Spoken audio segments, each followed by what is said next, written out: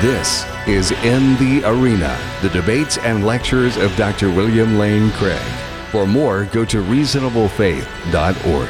Welcome to the Alisa Childers podcast. I'm so excited to bring you this discussion today with Dr. William Lane Craig. He's just a brilliant philosopher, apologist, and author of many books. He was recently named by the best schools as one of the 50 most influential living philosophers. And I think there were only about 3 Christians on that list, so that was quite an honor. And so, Dr. Craig, thanks so much for being on the podcast today and for taking the time. I'm glad to do it, Alisa. Good to be with you. Oh, great. Well, I've been such a fan of your work in so many different areas having to do with apologetics and philosophy, but I've been particularly thankful for your work that you've done recently on the atonement. So the idea that Jesus died on the cross for our sins in a substitutionary sense, and even more specifically in a penal substitutionary sense, is an idea that's come under a lot of criticism lately, not just from non-Christians or atheists, but from many who would identify themselves as Jesus followers. And so your latest book called Atonement and the Death of Christ, an exegetical, historical, and philosophical exploration, deals with this doctrine of penal substitutionary atonement, and it looks at it from the disciplines of exegesis and history and philosophy. So give us a bit of background of what inspired you to write this book and to come at it from those 3 different perspectives. Well, I've been aiming to write a systematic theology for some time, but I realized that I needed to bone up in this area of doctrine of the atonement. For years, I have been waiting for someone to give a robust philosophical defense of the classic Reformation doctrine of the atonement, and nobody was stepping up to the plate. And finally, I realized that I was just going to have to do it myself. And so I undertook this study, and I wanted to be sure that it was well-grounded biblically, because I think one of the central failings of the treatments of the atonement on the part of contemporary Christian philosophers is that they're not biblically based. Secondly, I wanted it to be in touch with the great history of doctrine, the great thinkers of the past, like Augustine and Anselm and Aquinas and Grotius and others, so that I would be able to stand on the shoulders of these giants. And then finally, I wanted to address the philosophical objections that, as you point out, have been raised against the doctrine of penal substitution and attempt to answer those objections. Well, I'm so thankful that you have taken on this great task, and I've really gotten so much out of your book and learning a lot. And I think for a lot of Christians, we hear the phrase, Jesus died for my sins. And I think a lot of Christians might not be thinking much more deeply about it, because the Bible uses a lot of different language to describe what Jesus did on the cross. There's different metaphors and different motifs, all which you talk about in your book. So can you just give us a general overview of what do we mean as Christians when we use the word atonement, when we're talking about what Jesus accomplished on the cross, and then maybe move into this one specific view called penal substitutionary atonement? One of the most important insights I gained from this study is that the word atonement has 2 very different meanings. One is the etymological meaning, that is to say, the meaning it has in virtue of its derivation. It comes not from Latin or Greek, but from Middle English, the phrase at one-ment, indicating a state of unity or harmony. And the closest New Testament word for this at one-ment would be reconciliation. And so in one sense, atonement is reconciliation with God. But that's not the meaning of the Hebrew and the Greek words that are typically translated to atone or to make atonement. In the Old Testament, the Hebrew word kippur is the word that is translated to atone. And most of us have heard of the Jewish festival Yom Kippur, the Day of Atonement. And atonement in this sense means to cleanse or to purify of sin or impurity. And it is by means of atonement, in this sense of cleansing, that atonement in the other sense, reconciliation, is achieved. So paradoxically, the means of achieving atonement is atonement. Well, and in your book, you describe an analogy of a gem having different facets. Talk a little bit about that, and what role does penal substitutionary atonement have to play in that gem? The doctrine of the atonement, I think, has been very aptly compared to a jewel, a multifaceted jewel, so that it's a mistake to try to reduce the doctrine of the atonement to just one motif or one emphasis. It's a multifaceted doctrine that includes many motifs like penal substitution, ransom, redemption, satisfaction of divine justice, moral influence, and so on and so forth. All of these are part of a complete doctrine of the atonement. But gemologists who cut jewels call the central facet of a gem the table of that gem. It anchors all of the other facets and is refracted in them. And I think that the table of the gem, which is the doctrine of the atonement, is penal substitution. It is the central facet that anchors all the others.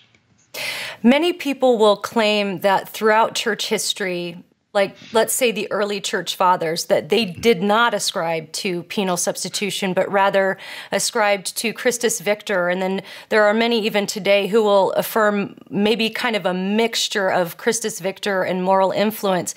Why do you think that penal substitution is so important? Why is it the table of that gem?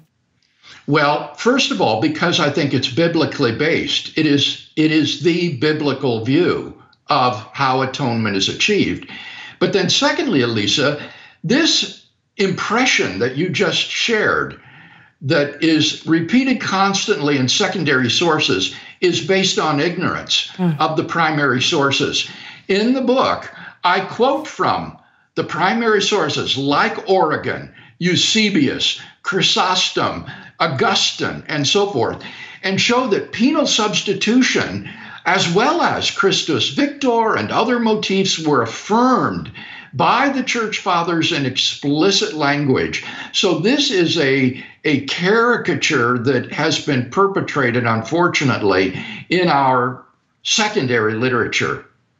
I discovered that was true when I was doing some research just recently over the past few years, because I would hear this claim over and over again, even comparing the idea of penal substitutionary atonement to some idea of divine child abuse or cosmic child abuse, that the father would require the blood sacrifice of his son. Well, doesn't that make him a cosmic abuser? And so this claim that this is a new doctrine that just came about around the Reformation or just before, it was just shocking to me as I read the church fathers, and you read in Augustine, and like you mentioned, Eusebius, and some of these other early Christian sources talking about Jesus paying the price for our sins, us being bought with a price.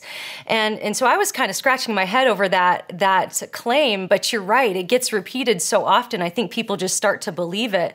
In fact, there was an article that just made the rounds that someone sent to me, and the title of the article is "Jesus Did Not Die on the Cross for Our Sins." And then the subtitle says, "The idea Jesus, quote, paid the price isn't found in the Bible." So not only is this article claiming that this doctrine of penal substitutionary atonement didn't exist for the first 1,600 years of church history, they're also claiming that it's not biblical. So what would you say to the claim that the idea of a price being paid is just not to be found anywhere in the Bible?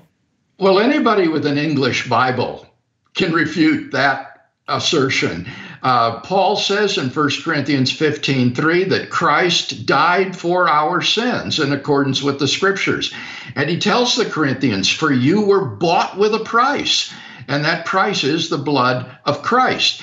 And penal substitution, I think, is rooted in Isaiah chapter 53, which describes the vicarious penal suffering of the righteous servant of the Lord, whereby he brings righteousness and healing to the people for whom he dies.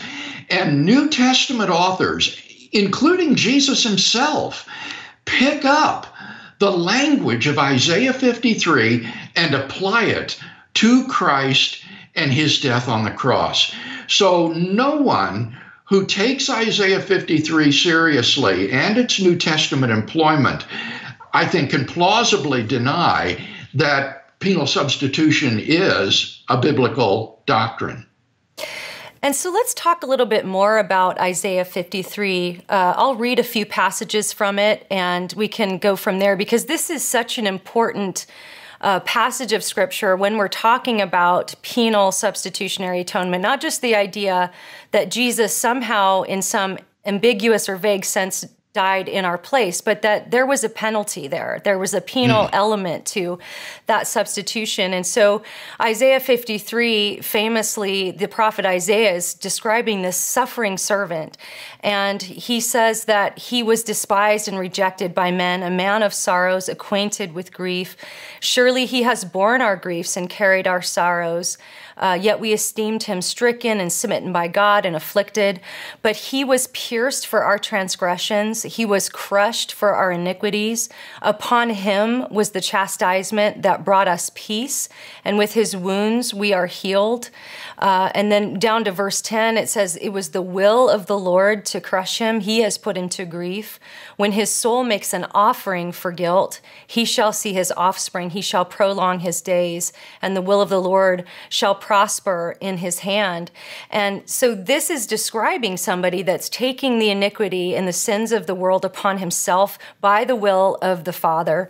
And so this, the importance of that scripture to the idea of penal substitutionary is important. But can you talk a bit, because some of the things you mentioned in your book I hadn't made the connection with. I had read about the upper room the night before Jesus died, where he quotes Isaiah 53 and says, this prophecy is fulfilled in me. So Jesus is identifying himself with the suffering servant.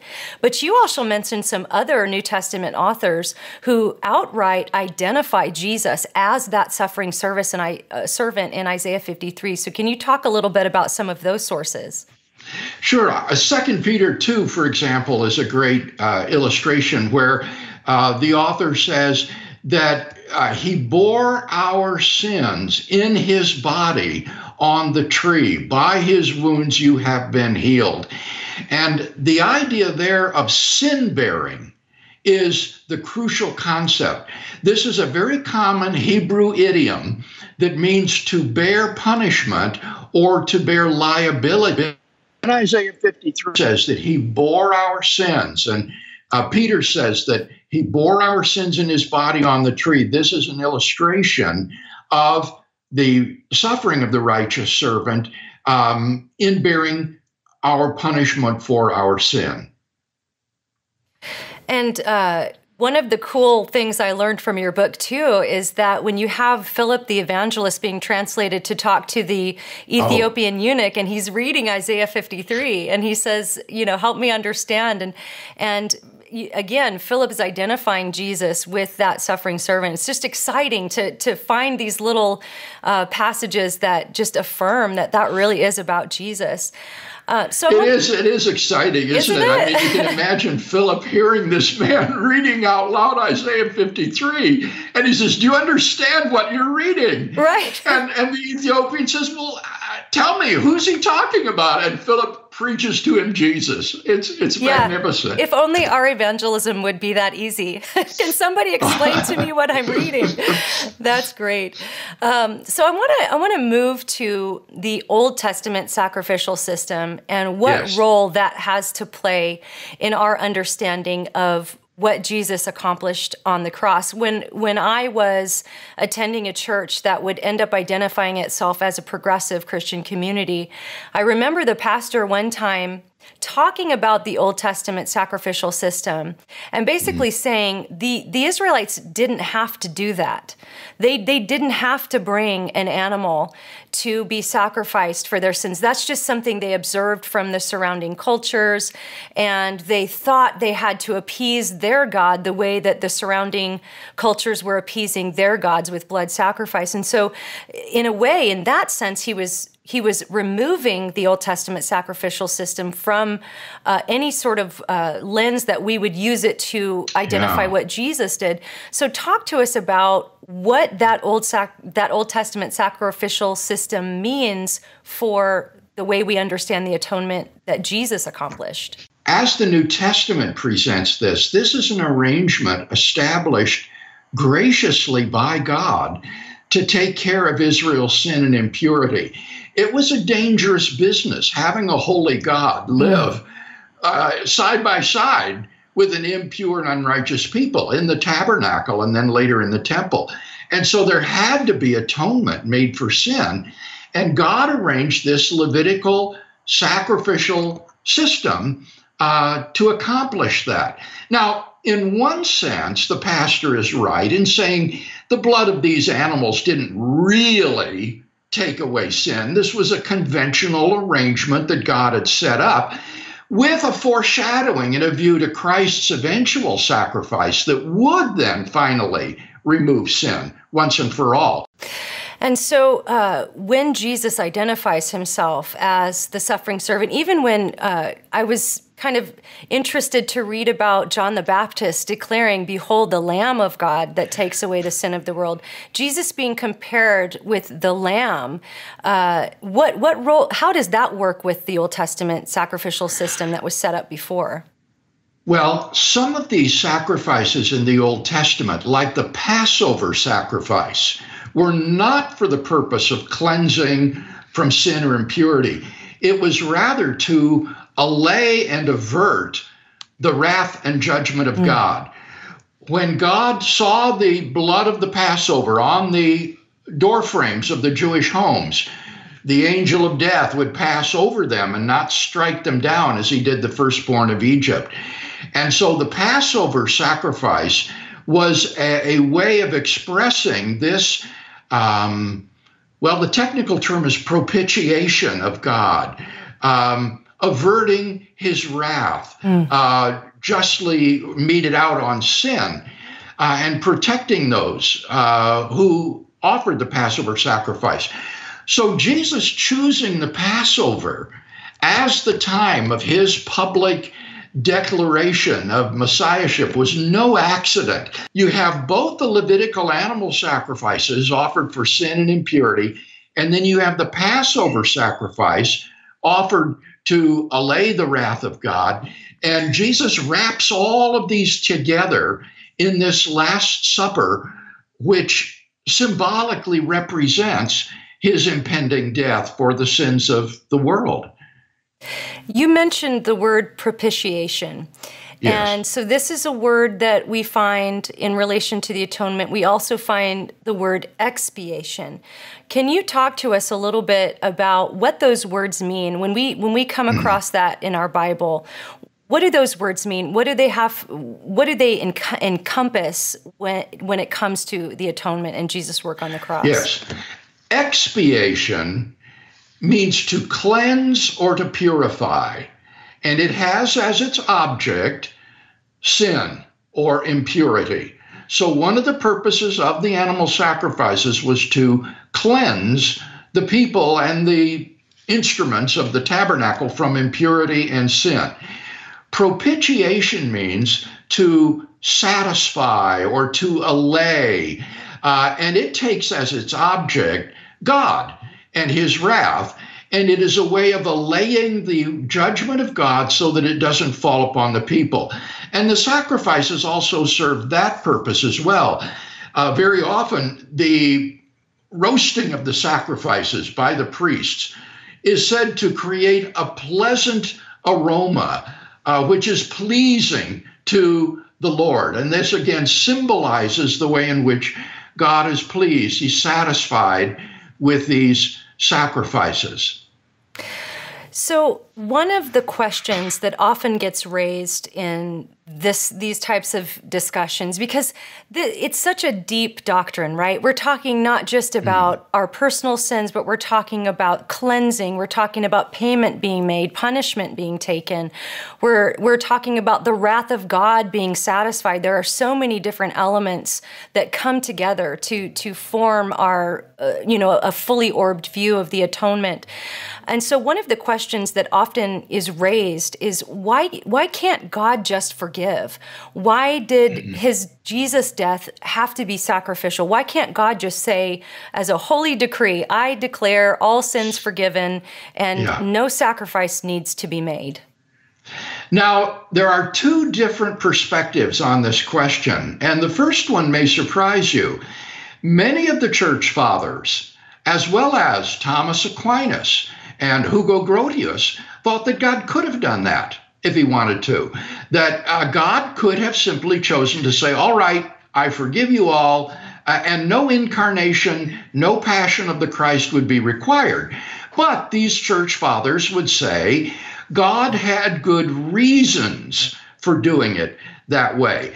By doing it through the atoning death and passion of Christ, it illustrates God's hatred of sin and also the depth of his love, the extent to which he would suffer on our behalf to win us. So even though he didn't have to do this, this was his choice, and he had good reasons for it.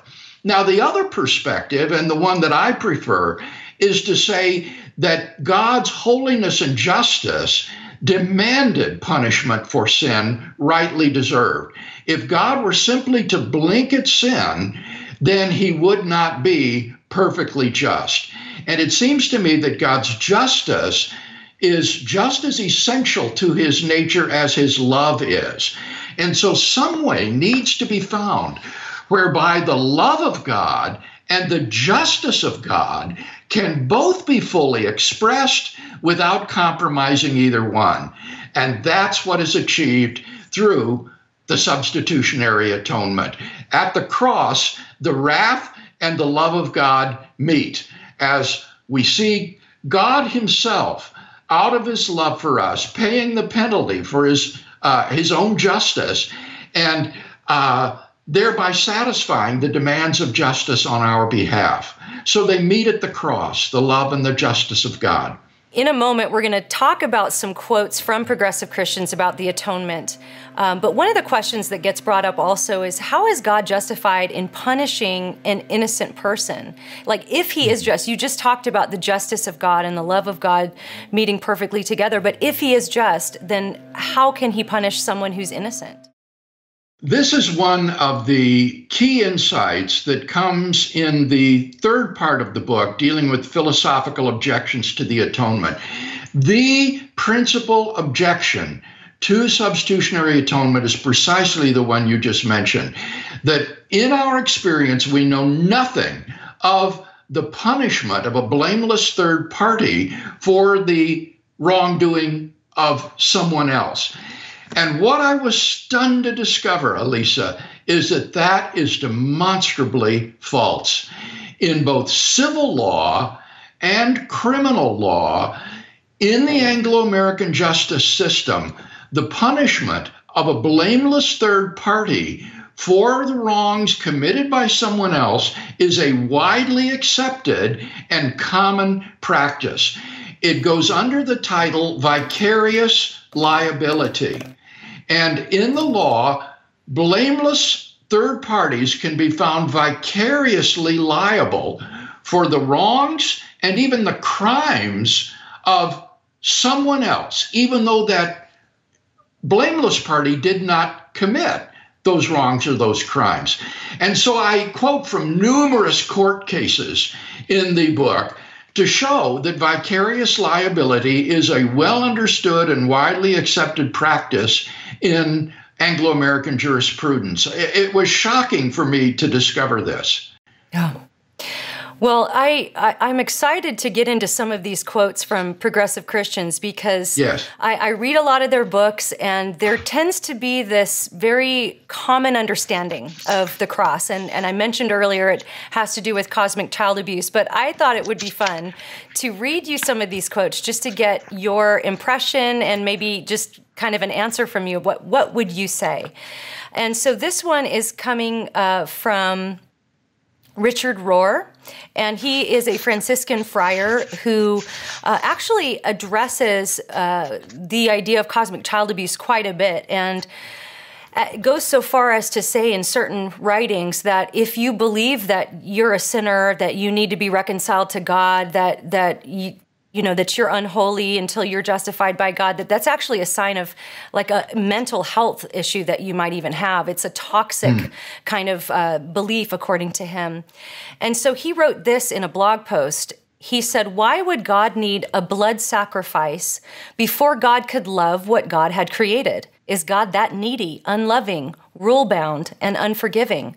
Once you say it, you see it creates a nonsensical theological notion that is very hard to defend. What would God ask of me if God demands violent blood sacrifice from God's only Son?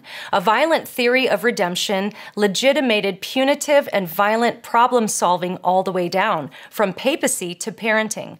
If God uses and needs violence to attain God's purposes, maybe Jesus did not really mean what he said on the Sermon of the Mount in Matthew 5, blessed are the gentle, the merciful, and the peacemakers." So there's a lot there. What do you think?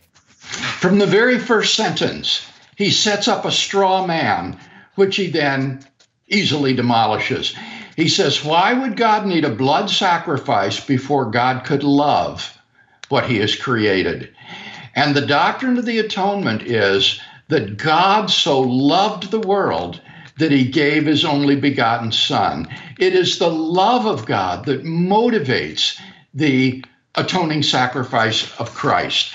So the sacrifice of Christ is not needed to motivate the love of God. Quite the opposite.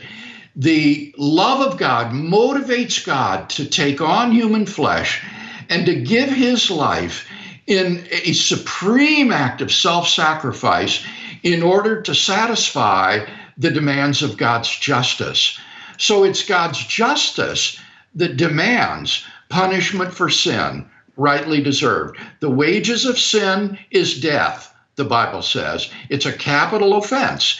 And God would not be perfectly just if he did not exact the demands of justice. But because he is loving, he does not exact the demands of justice from our hand, but rather he exacts it from his own. He pays the price himself in the second person of the Trinity, Christ, on the cross.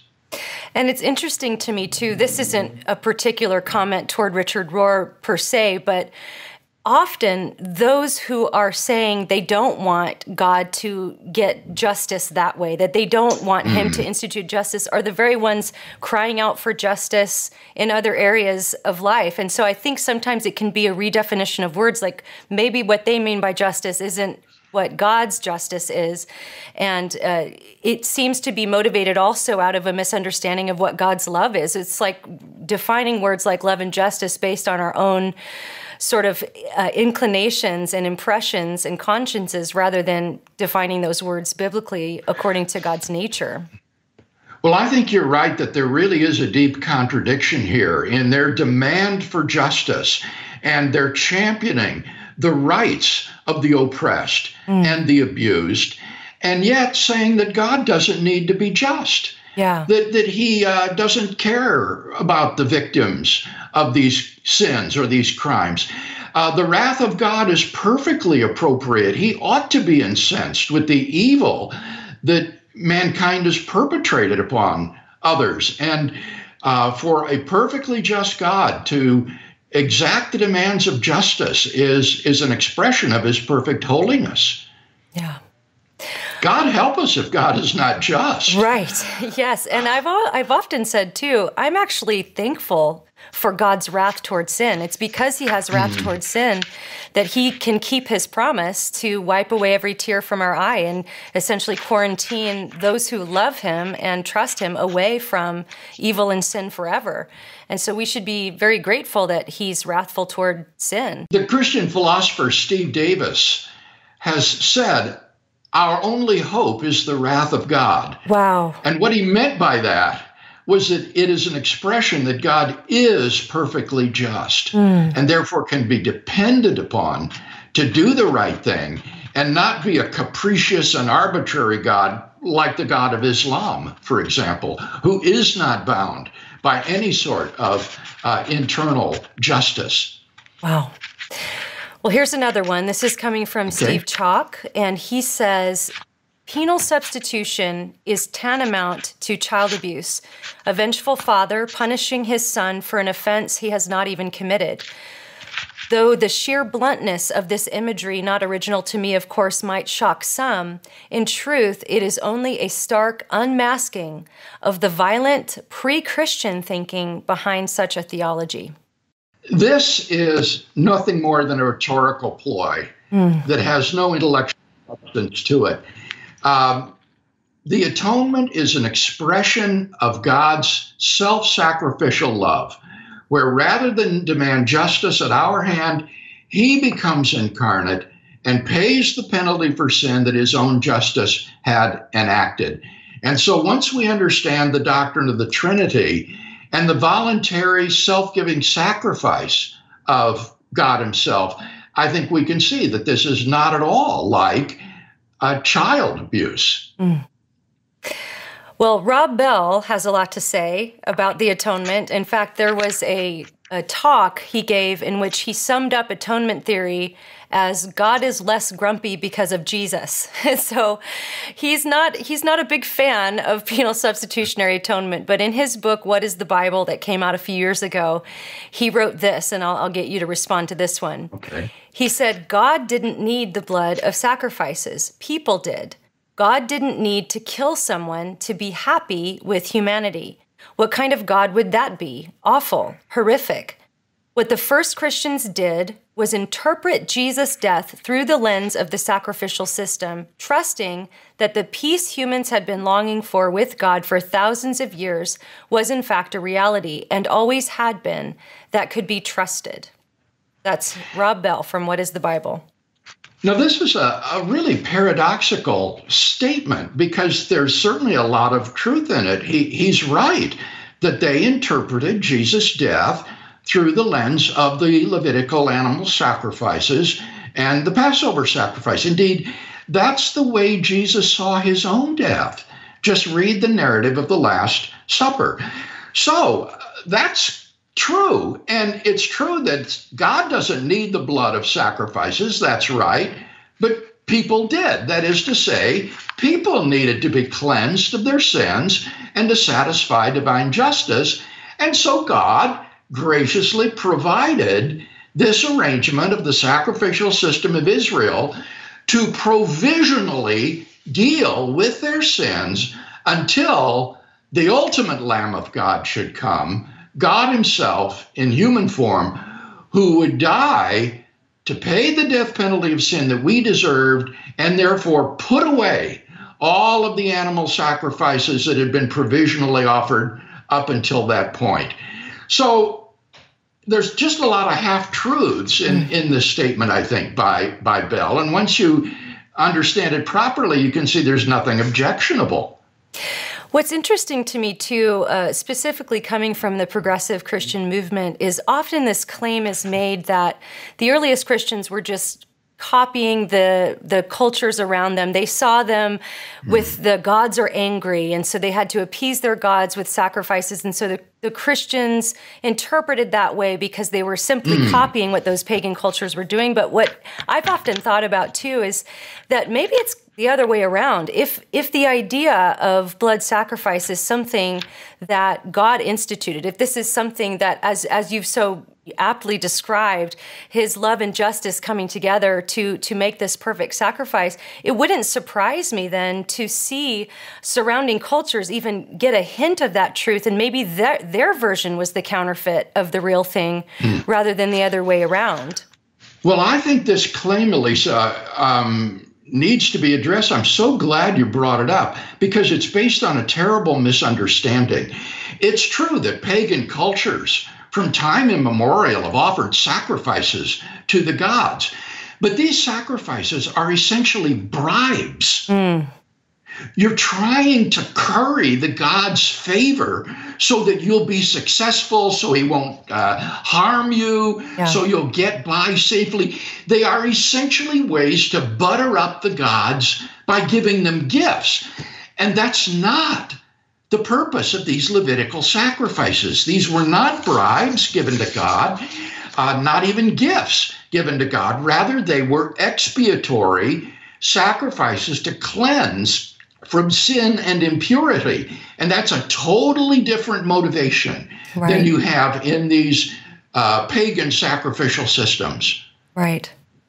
Well, and I was reading Jay Sklar's commentary on Leviticus, and one point that he brought out, too, was that in these surrounding cultures, very often, they legitimately thought it was their job to even feed the gods. So a lot of these sacrifices were food offerings in the sense that they were actually feeding and keeping their gods fed and nourished in a physical sense even, too. So that would be another just major difference between the surrounding cultures and what the Christians were doing, and even what the Old Testament Israelites were actually doing. That's right. These Mesopotamian gods were needy. And so they would put food in front of these lifeless idols, even in the mouths of these idols, as a means of feeding the gods. And again, the purpose was simply to curry their favor so that you would get by. And there's nothing like that in ancient Israel. There's nothing that says these sacrifices are offered as a way of giving food to the Lord, to Yahweh. Right. This is Brian Zond, who wrote a book called Sinners in the Hands of a Loving God. And of course, this is a take on the famous sermon, Sinners in the Hands of an Angry God, and he's bringing the opposite perspective. And so in the book, he wrote, God did not kill Jesus. Human culture and civilization did. God did not demand the death of Jesus, we did. And so this encapsulates a lot of the progressive arguments against penal substitution that I see, in that they're saying essentially God submitted to what we wanted. In fact, I remember asking a progressive pastor this once: why did Jesus need to die if his sacrifice wasn't substitutionary? Why did he have to die? And I remember the pastor saying to me, well, it's because we wanted our pound of flesh and then God gave it to us, but it wasn't something he was requiring. And so I'd love to get your response to this quote: God did not kill Jesus, human culture and civilization did.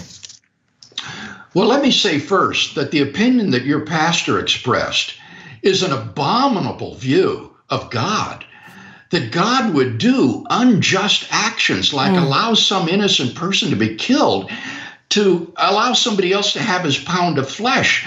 What sort of deity does this man worship? That's really horrific. But as for the quotation itself, it's a false dichotomy. These are not mutually exclusive. It's true that Jesus was unjustly accused and condemned by the Sanhedrin and then by Pontius Pilate and the Roman authorities. And so in Isaiah 53, one of the striking features of the righteous servant of the Lord is that he is taken away through a miscarriage of justice. He is unjustly punished for what we have done. And yet, on the other hand, it is God's will that this happens. It was, as you quoted, it was the will of the Lord to crush him, to inflict him with pain when he bore our sins. And so this arrangement was both the will of God, the voluntary, self-giving sacrifice of Jesus himself, as well as the unjust act of human agents.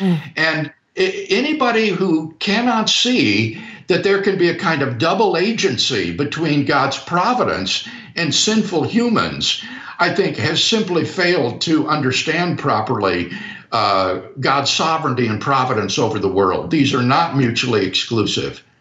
I think also, as I've thought about this, it seems there's also, for people who so quickly go to these types of conclusions, there seems to be a lack of a recognition of their own personal sinfulness. And the only reason I say that is because I know how desperately I need the sacrifice that Jesus made on the cross, and because I know that I'm a sinner. And I think sometimes, as in more cultural Christianity type environments, as personal sin is downplayed, you're beautiful just as you are, you're enough just as you are. These types of messages, it can almost, if you really thought that, well, yeah, you would think that the blood sacrifice of Christ on the cross would be horrific, because you don't realize how desperately you need that. Yes. You remember I said earlier that for thinkers like Thomas Aquinas and Hugo Grotius, they thought that God chose the passion of the Christ freely to do it that way because it is such a demonstration of how much God hates sin. It was our sin that put Jesus on the cross. I am responsible for that. And so I think you're quite right that this is nothing else ought to bring home to us a deep sense of contrition and repentance for our own evil and wrongdoing, and then a kind of gratitude to God for the tremendous grace that is shown in giving his own life and suffering an incomprehensible punishment in order to redeem me. So you're right. This really, I think, gets right at the heart of the Christian faith, the Christian message. Yeah, and that's why that's that table of that jewel, isn't it? It's so important. All right, I want to close out with one more quote.